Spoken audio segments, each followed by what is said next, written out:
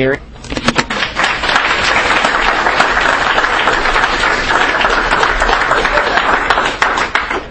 Hi, I'm Carrie. I'm an alcoholic. My sobriety date is September 6, 1994. My sponsor's name is Peggy, and my home group is the Way Out Group in Tannersville, Pennsylvania. I start every talk that way. You're going to hear it all weekend long. Not because those are the things that have given me long-term abstinence from alcohol, but there are 3 things that helped me to get to the source that allowed me to obtain long-term abstinence from alcohol. We're back home, Adam's the nice one. I'm going to warn you that right out the gate. He's the nice one. When I'm not available, he's like sponsor-in-law. My sponsees call him, and they're like, why can't you be more like Adam? Like, he's just so cool. And I'm like, state me, sorry. So I'm going to give you that right out the gate. Like, he's the nice one. He's the laid-back one. I'm the one who's going to piss you off. And I have the foulest mouth ever. The things that come out of me should not come out of a little girl that looks like, this cute little Irish girl that has a mouth like a sailor, and I apologize, but I'm going to try and rein it in because, want to try and, pretend that I that I live this spiritual program. Okay. No, I feel very, very, very intensely about the steps. I feel very intensely about God. I feel very intensely. I have a lot of opinions, and sometimes I express those opinions in not so socially acceptable ways, and I apologize in advance for that. I've given talks where people have called up, my sponsees have called me and they're like, dude, they wanted to tar and feather you. What did you do to them? So with that being said, I want to, yeah, me too. I like giving them. But we thought we wanted to start out this weekend by talking about our stories and letting you know a little bit about us and our journey, because, it's like you wonder, like, why we come here for a weekend and listen to us, 2 morons talk about the book. What is it that is so particular or spectacular about our experience that warrants an entire weekend of discussing God and AA? And the thing is there's really nothing that's really particularly special about me or special about Adam, except for we happen to be at the right place at the right time, and we happen to get involved in the Big Book community when there was a real renaissance, a resurgence of actual practical application of the steps. It sounds so, but really that's really what it was. And part of it was because we were very disenchanted with Alcoholics Anonymous prior to our introduction to the Big Book. My experience was that Alcoholics Anonymous didn't work. I have been in and out of Alcoholics Anonymous since I was 13 years old. I got sober at 18. I'm one of 5 children. We're Irish Catholic. So I'm right at home at a Trappist monastery, In fact, I never set foot into a Protestant church until I came to AA because, I thought I was going to burst into flames. I went to an all-girls Catholic school and was expelled. I grew up in this very religious household. But, it was alcoholism. And again, this is just my experience with it. It seems to run in families. It's this weird thing. I don't know. So I'm one of 5 children. 4 of us have darkened the doors of Alcoholics Anonymous. I'm the only one who stayed. I have one brother who maintains the abstinence from drugs and alcohol, but does not participate in the 12-step program of recovery. The other 2, maybe one day. I've given them a couple rides to detoxes. But so I grew up in this household where I had very, very, very, very religious, very upstanding parents. My parents, my mother's a Eucharistic minister. My dad's an usher in the church. They have received accommodations from and awards from the senators have come and given them awards and things like that for their humanitarian efforts. Like, I had these incredible parents, and they gave birth to the 4 of the most shiftless pieces of crap on the face of the earth. Seriously.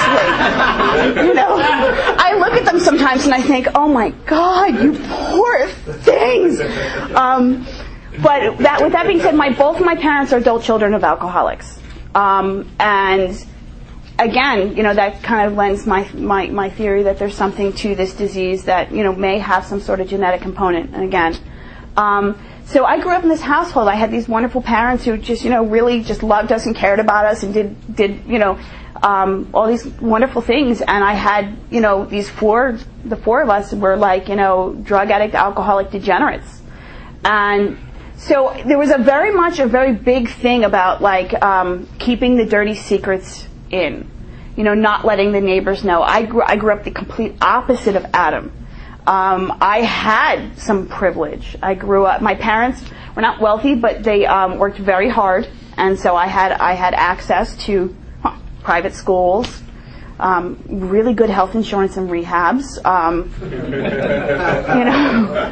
I never wanted for anything. I had a stable household. My parents are still married. They celebrated their 50th wedding anniversary a couple years ago. I had the complete opposite as, than what he had, yet I ended up as bad or if not worse, actually, than him when I came into AA. So that says something about it. It says that, external circumstances have nothing to do with my internal condition. Because my parents are right now in my house watching my 4 evil children. That's how much they love me. They're pretty evil. That's kind of my point, that I had a very supportive family.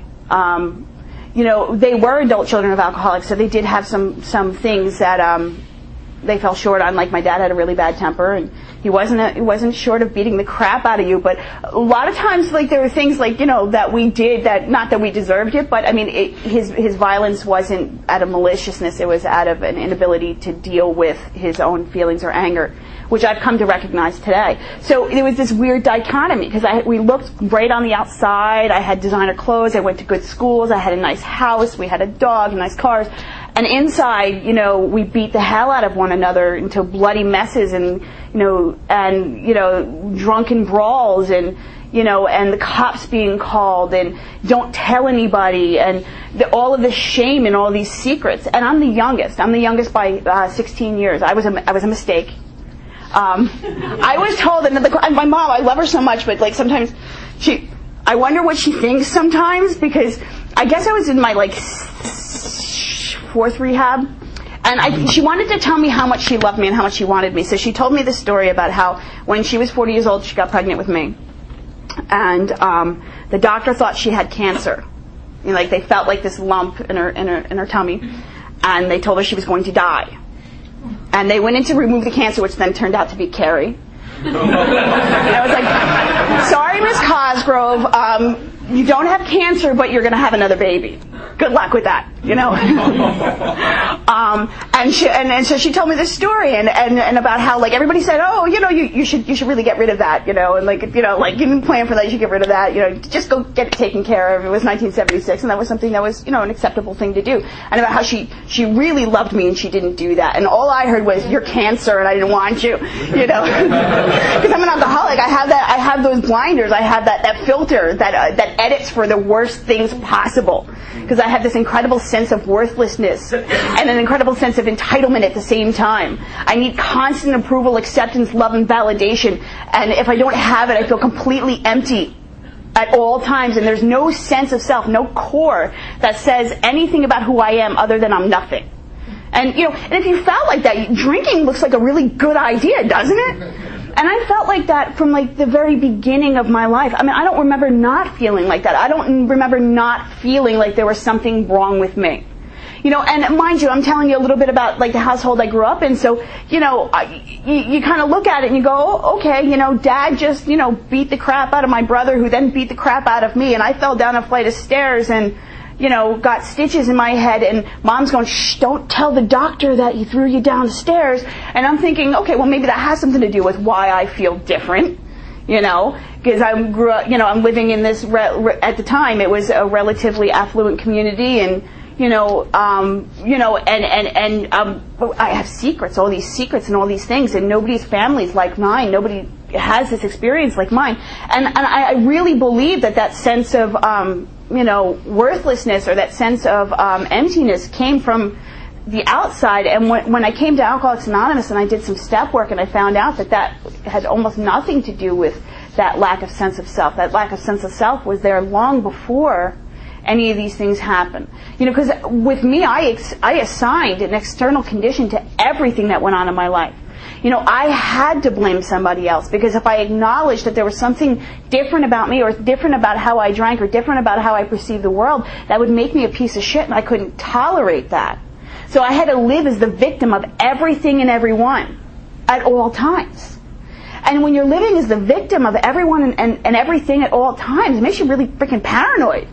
So then I'm making up things that really didn't happen and I'm reading into things, and I'm thinking for you, and I'm assigning things to you that you're going to do in the future. So I'm pissed at you about something you haven't done yet. You don't even know you're going to do, because I think you're going to do it.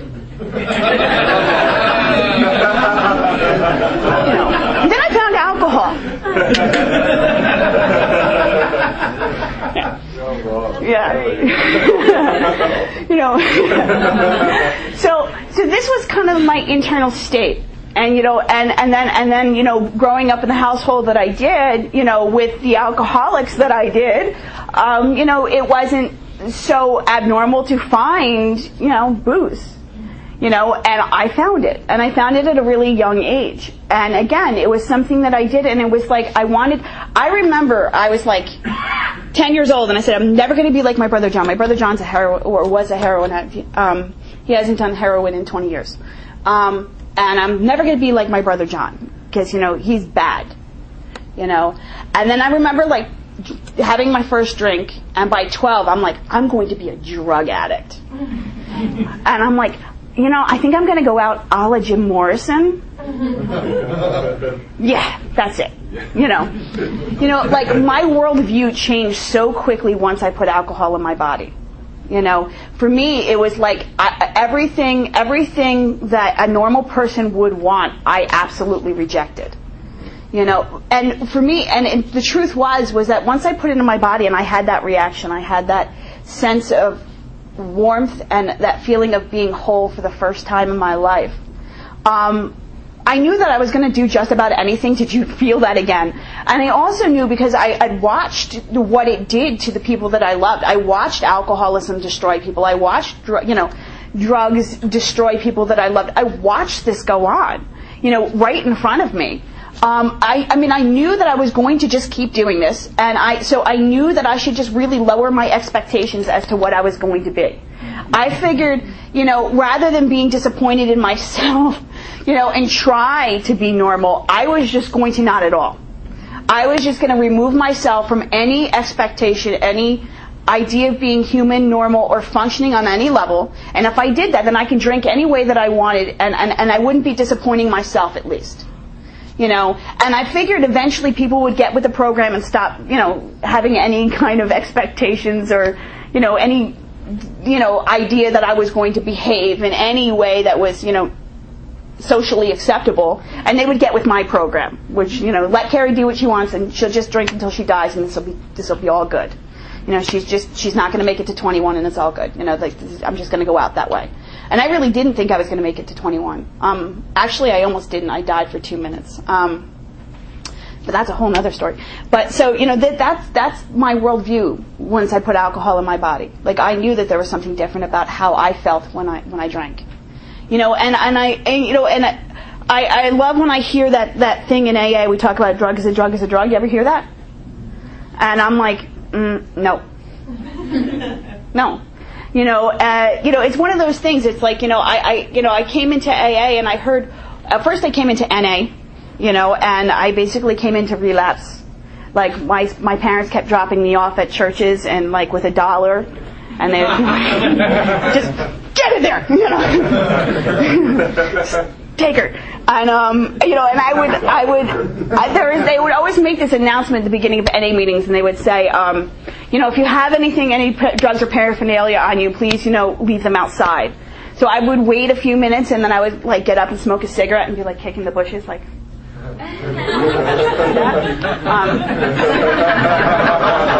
I found rides to Newark in NA meetings.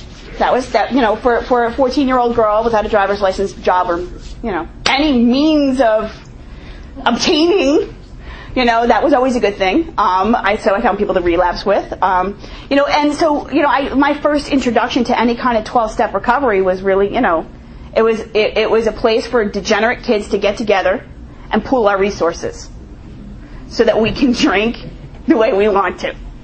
And I really didn't see anything wrong with that. Like, I just kind of felt like that you know, this is what we did. And there really wasn't anybody who was sober any extended period of time in these groups, because it's not like I went to good meetings. I went to like candlelight meetings at 1:00 in the morning, So because I chose well, so I looked for every degenerate I could find, and then we all pooled our resources. So my parents kept dropping me off at these churches, with this meeting list and $1, and I kept coming in here, and what I heard was, like, is a drug, and I would think to myself, well, I can smoke pot, and, just like what Adam said, and I don't have any problem with that. When I drink, I try to stab people, so I probably shouldn't do that so much. But pills are fantastic, and especially when you got a script. I'm almost finished with my master's in psychology, which is really, really ironic because the physician's desk reference and the DSM-4 were my favorite tools back in the day. I would read them, and I would make up my symptoms so that I can get the drugs that I wanted, but you had to be able to get the right symptoms, to get the right diagnosis, to get the right drugs. So I did my research very well. It actually comes in handy because I do work in the mental health field today, which is really funny.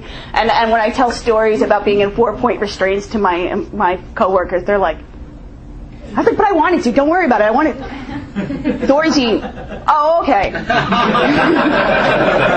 was like, I really didn't flip out. I just faked it, But I wanted drugs. So what began to happen for me is, like, I did what I do, which is, I started to drink, and I found that I couldn't stop drinking, and I found that the consequences piled up, and just like what Adam said, I didn't try to rationalize. I didn't try to do any of those things. I did the fuck it from the gate. I lowered my expectations. I said, okay, I'm not going to live to be 21. I will die an alcoholic death. I will probably die bloody, stabbed, and raped in some freaking crack house down in Newark, and this is okay because I need to drink. And I went right to the fuck it. I didn't even pass go. And so I began to do things like, I don't know, like go down to Paterson, New Jersey and date drug dealers at 13. That seemed like a good idea. In fact, one time, my dad picked me up from school and somebody asked me if it was my boyfriend. And I was like, no, that's my dad. But I guess because I had all these, these older guys picking me up from school to take me to, do what I had to do, that it didn't, occur to me that was weird. Look, if you're 14, you're an alcoholic, and you're a drug addict, wouldn't, guys who had a car, a job, over 21, wouldn't that make, a lot of sense to you, right? Why mess with somebody who can't procure alcohol for you? Right? Made sense to me, so I would just look at them and be like, you guys are dumb. I don't have to pay for it. You gotta bribe some guy outside the liquor store. They roll up with a case in the backseat of their car. Yeah, later my sponsor would explain to me that was called prostitution. I didn't see it that way. I saw it as being very opportunistic and intelligent. So when this 30-year-old drug dealer picked me up at my house, my parents thought maybe it was a good idea for Carrie to go to rehab. So that's what I did, and I went to rehab, and I did what you typically do in rehab. I talked about my inner child. I made loafers and a belt. I had this really nice coffee mug. We had a yogurt bar, horseback riding, a swimming pool, and see, adolescent rehabs are they're psych wards really, with an alcohol rehab, an alcohol and drug tract in it. So it's a locked ward, and it's sort of like Lord of the Flies. I began to really like rehab. I would go on a run, I would disappear for days, I would be off with my 40-year-old boyfriend, and eventually I get mad and I'd come home to steal, to rob my parents, and they would be like, you have to go back to rehab, and I'd be like, free drugs, access to men, no parents. All right, I'm good with this. So I really didn't, I didn't really have a problem with rehab. Rehab for me was a place to, to chill out and relax, take a spa, come out with some new prescriptions. I was all good with it. So I was doing this, and I was coming in and out of AA, and I was hearing all of that stuff, like don't drink and go to meetings, meeting makers make it, and I was like, meeting makers make what? I had no interest in actually stopping. I just pretty much came into to meetings because I wanted to get people off my back, and I had just accepted that I was going to die. And something happened where I was in Patterson, and some bad things happened to me when I was there, and my parents thought it was a really good idea for me to move to Pennsylvania to live with my sister. And my sister, she's a nurse, and she's the only non-alcoholic in our family. She had 4 kids. Actually, we bought our house, which is really funny because of our 4 kids, and I look just like her. Like I'm I'm a half-inch taller, and I have a different nose. Like that's the only difference between me and my sister Maureen, who's 16 years older than me. Everybody thought I was her illegitimate child in the neighborhood. They just because she was 16 when I was born, and people just thought maybe she went away for a summer, pushed me out, and just passed me off as her sister, like good Irish Catholics, But anyway, so my parents sent me to live with my sister, and she lived in the woods, and I'm a city girl, and I didn't have access to alcohol the way that I had previously. And one of the things that happens to an alcoholic is if you take alcohol away, we get way sick. I'm fine when I'm drinking. Drinking is my solution to you. Because you all suck, and I think at you and you think at me, and I'm playing this mental chess game, and my thoughts scream in my head, and I pretty much want to sleep all the time and die. And so, if I'm drinking, at least I can function and, have a conversation with somebody, and you take that away from me and don't give me anything to fill that void up with, God, and I go slowly stark raving insane. So in this year that I lived with my sister, it turns out that I'm actually kind of smart. I didn't know that. And I did really well in school, but the problem was I kept trying to kill myself. And I kind of did, it was really funny because I went to the library and I took out this book about suicide survivors. And it was this book, it was a book written for teenagers about how they could deal with their friends or family members committing suicide. And I read it back to back, and I kept renewing it, and I didn't really realize because I wasn't very aware of what was going on within me. I just kept renewing this damn book, and then one day I ate the medicine cabinet. It was just there was no I slept all the time. I was miserable. I wanted to die. I didn't know I wanted to die, but I kept obsessing about suicide, and then one day I just tried it. Nothing happened that day. There was nothing particular about that day. I just figured today was a good day to die. And of course my sister's an RN. So look, if you're going to try to commit suicide, don't do it when the RN's home.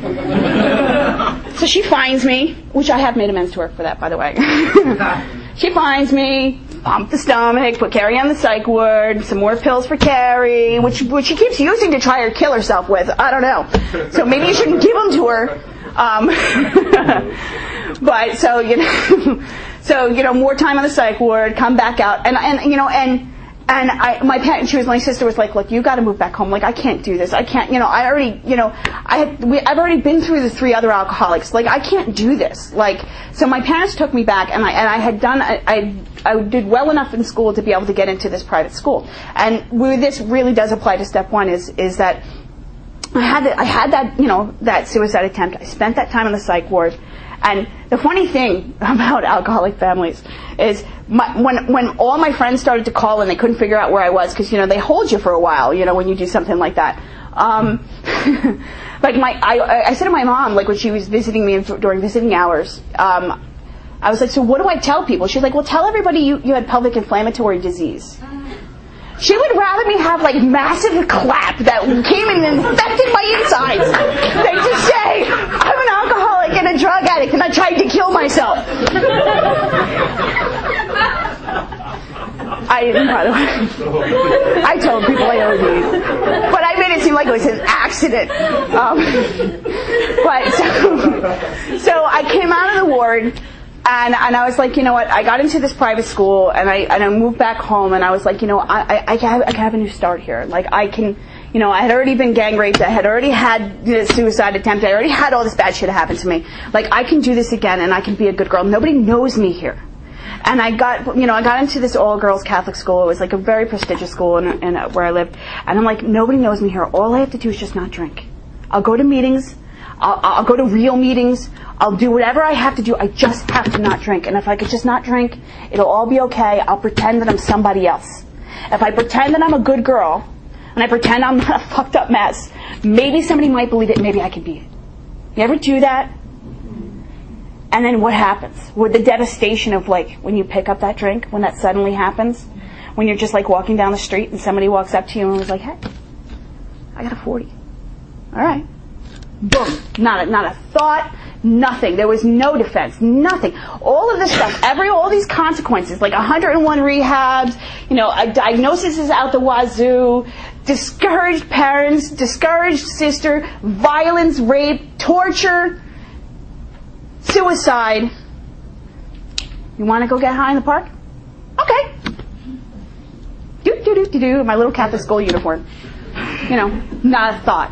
Not a defense, nothing. It wasn't even, you know, I didn't even raise that threadbare idea that I can do it again. I just did it. Just did it. And within, 2 weeks, I was dead for 2 minutes. Because I knew. I was like, I can't not drink. I don't know how not to drink. I keep going to meetings and they keep telling me things like, you know, just make coffee and just keep coming back and, you know, get a network. I hate everybody. I don't want a freaking network. I don't want to interact with people. Everybody sucks. I hate myself. I hate you. I hate every freaking thing on the face of the earth and my skin crawls and you're telling me to fucking call people? Fuck you. You know, seriously, go to the diner. I'd rather die. You know, seriously. You know, so everything they were telling me, everything they were offering me was like chewing glass. And I would try it, and it wouldn't work, and I would just, you know, and I would just feel so empty and discouraged, and I was like, and I would see these people, and some of them were staying sober, and I was like, I can't even stay sober. Like, these people, it's working. They got, like, you know, 90 days. They got, like, 6 months. They're getting their keychains and their chips and their pins and their, and I'm popping, you know, pills and drinking and dying, and I can't get it. You know, and some dirtbag comes up to me in the park and says, you want to get high? Boom. Boom. Boom. Not a thought. Boom, boom, boom. So this was my bright idea. I had this really nice boyfriend whose sister eventually married my brother, so now he's sort of my brother-in-law, which is kind of creepy, by the way. I did make amends to him, too, for this, because what I decided to do was that I should just get rid of everybody who cares about me, burn every bridge, eat the medicine cabinet, and die for real this time and just get it over with. Because I can't not drink. I can't drink successfully. Nothing's working. AA doesn't work. NA doesn't work. Pills don't work. Shrinks. Did I tell you I had like a lot of shrinks? My parents had really good insurance. They were union. Great insurance. State union. So, I mean, I had shrinks. I had a shrink who would drive around in a Mercedes to go find me while I was like... leaving the 40-year-old men for drugs. You know, and she would come find me and drag me out of these places. I mean, I had every opportunity one could think to get sober. Everything you could possibly want. You know, Cadillac rehabs. And I can't. So, I call up this wonderful guy who loves me very much. And I tell him he has the smallest penis I have ever seen, and I hope he dies. Yeah. That's why it's kind of funny that he's my brother-in-law. And he comes to family parties at my house. He loves my husband. It's really funny now. And I tell him, you know, like, I hope you die. And then I eat the medicine cabinet and I die. And my mother finds me on the floor and I'm not breathing. And I wake up a couple days later intubated, and, you know, in the ICU, in the pediatric ICU, because I was 16. And I can't even die. I can't die. I can't not drink. I can't stay away from it. When I drink, I can't control how much I drink.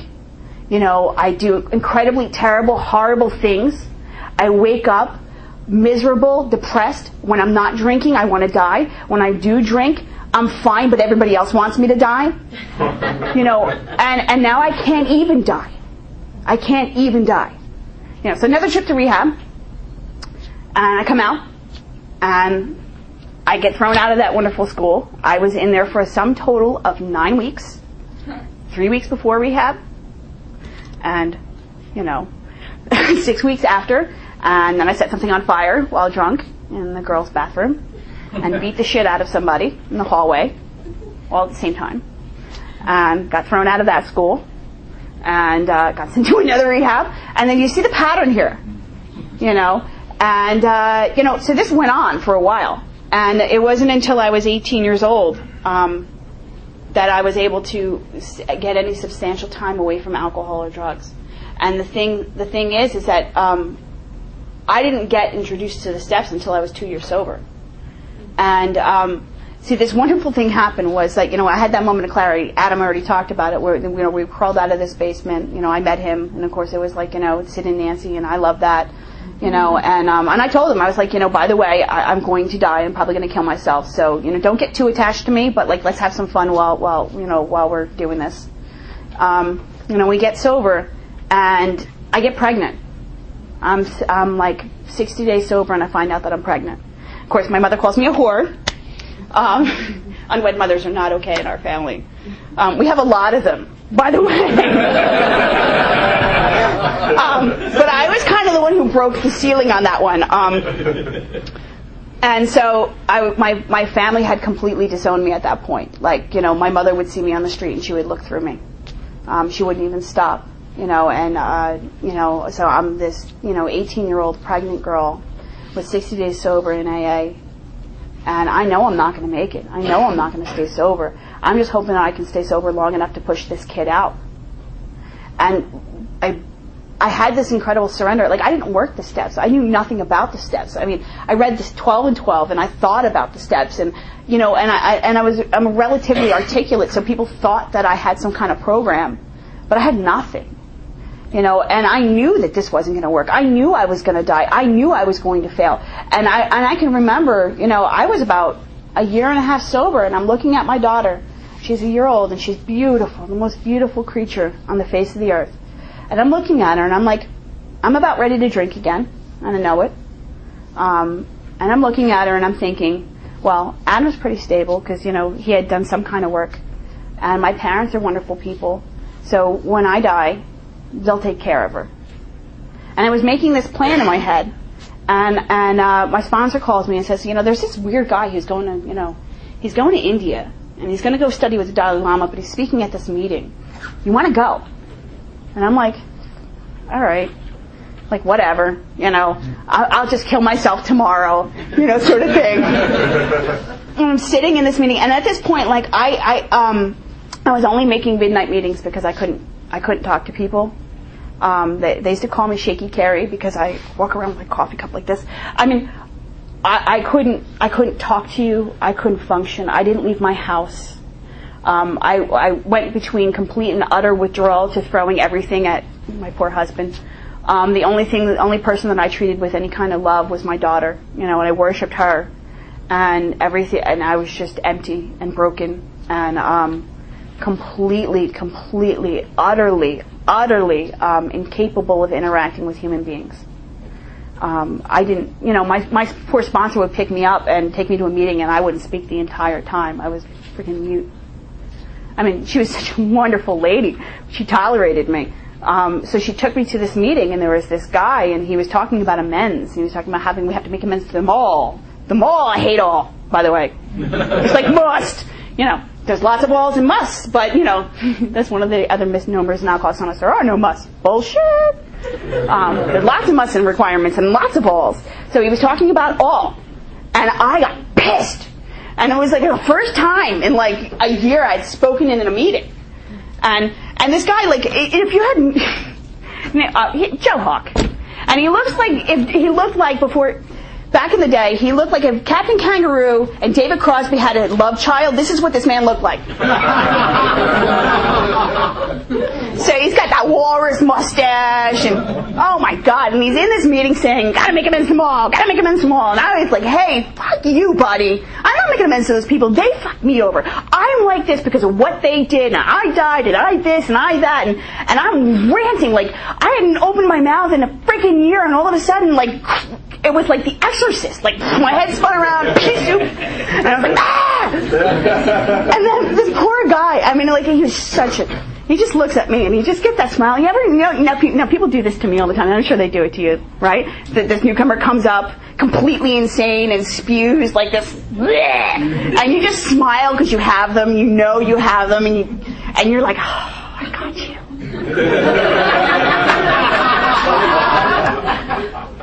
And so he gets that look. And I think I'm convincing him of why the 9-step doesn't apply to me. Now, I hadn't even written a 4-step, by the way. I mean, and the 3rd step was something I was thinking about. Like, it was kind of like I went fishing, threw my will out, and I took it back. You know, I ever hear that people say, I gave up my will, I took my will back. You align your will, dumbass. Where does it say we give up our will? It's not a fishing expedition, man. So, I mean, I always used to say things I was doing this.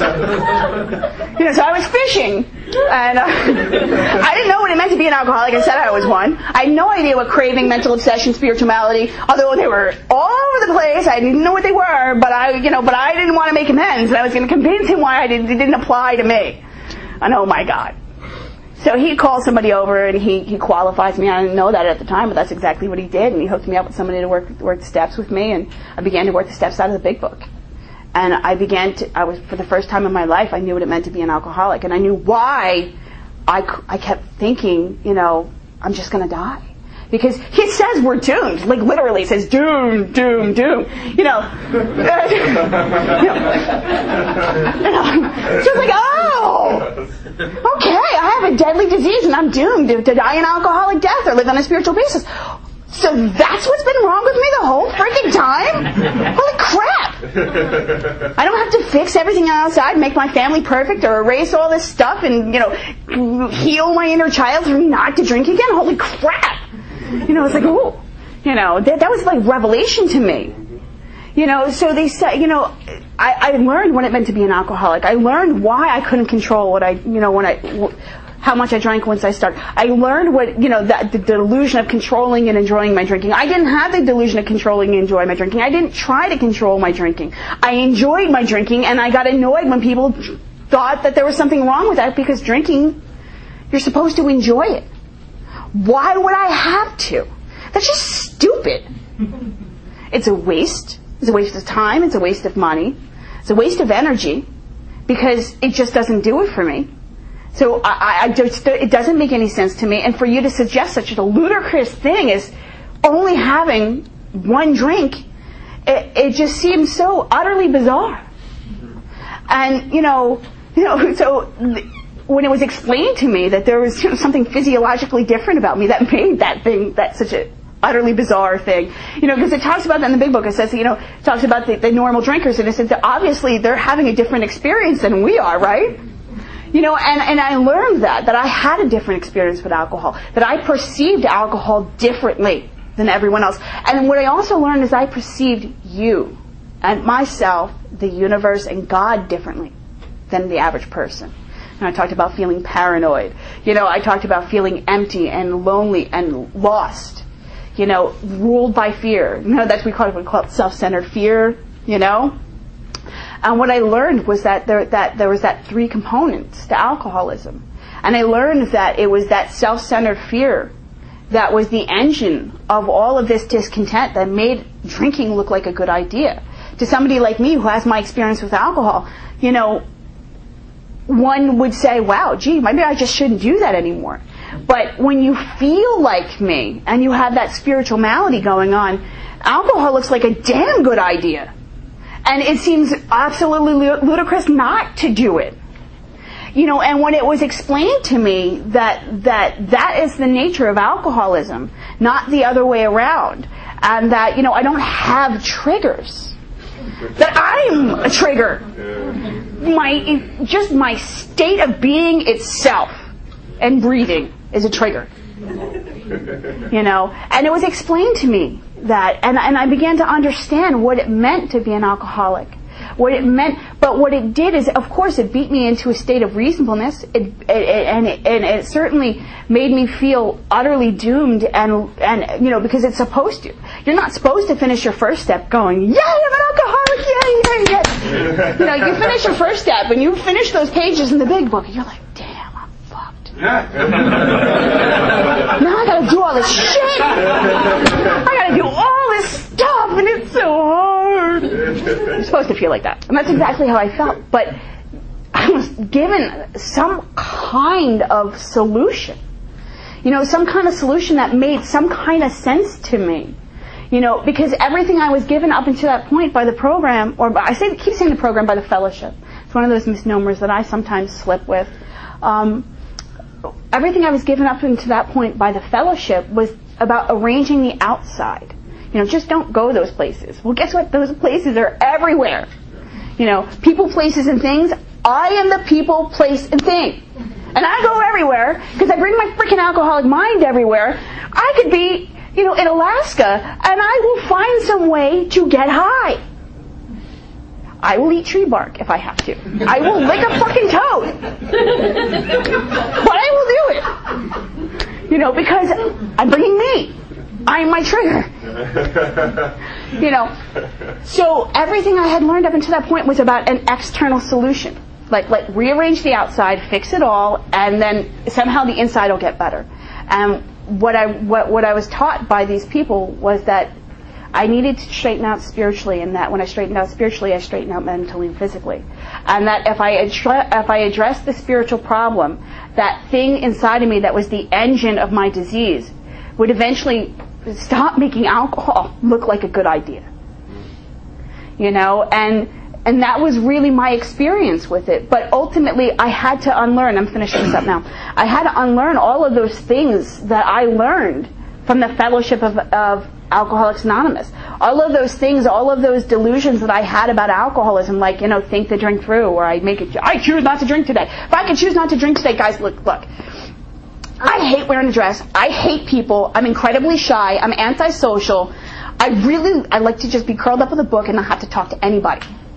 I hate people. It's kind of funny that God made me come do workshops and speak in conferences and stuff. I think it's my punishment for hating people. Karmic. But the thing is I hate doing this. I'm somebody who really prefers to be I like anonymity, really, and I like invisibility. I mean, I really do. I'm naturally somewhat just shy. And so if I could not be doing this in this stupid dress, and I could be home watching Game of Thrones, and eating bonbons and curled up on the couch, dude, no offense, Georgia's beautiful, but I'm tired. I worked until 4 o'clock in the morning, I worked at 2 in the morning, slept 2 hours, slept 4 hours, got on a plane and came here. I'm sleep deprived, cranky, premenstrual, and in a freaking dress. I would rather be home. I would rather be home. But, if I could choose not to drink today, that's what I'd be choosing to do. But I don't have a choice. That choice is beyond me. The only thing I can choose to do is to live on a spiritual basis or die an alcoholic death. Those are the 2 options I have. And only one of them is viable. So the fact is that, those things that I learned in Alcoholics Anonymous, I had to unlearn. And it was amazing that all of the answers that I needed were hidden in this stupid blue book that I used as a coaster. And so what we want to do this weekend, and I know you guys, I'm preaching to the choir. I get that. But there's also, Adam talked about the spirit of the steps and not being so attached to being mechanical, and about the 12th step. We want to talk a lot about that and what it looks like to live on the spiritual basis. What does it look like? What is your vision of God's will for you? And since we're supposed to develop this vision of God's will for us, so what the hell is it? Really?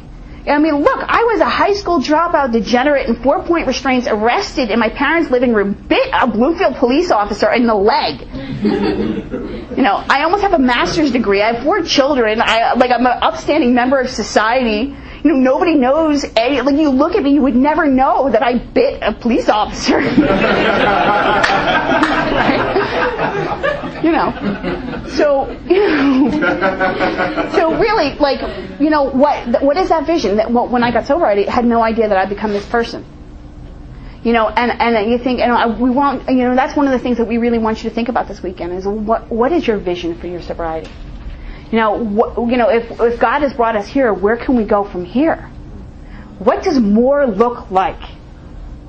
I'm a degenerate from New Jersey. I get to travel all over the world and talk to alcoholics and do cool ass shit. That was not my vision of God's will for me, but dude, it rocks. So can you imagine what else He's got for me? How cool is that?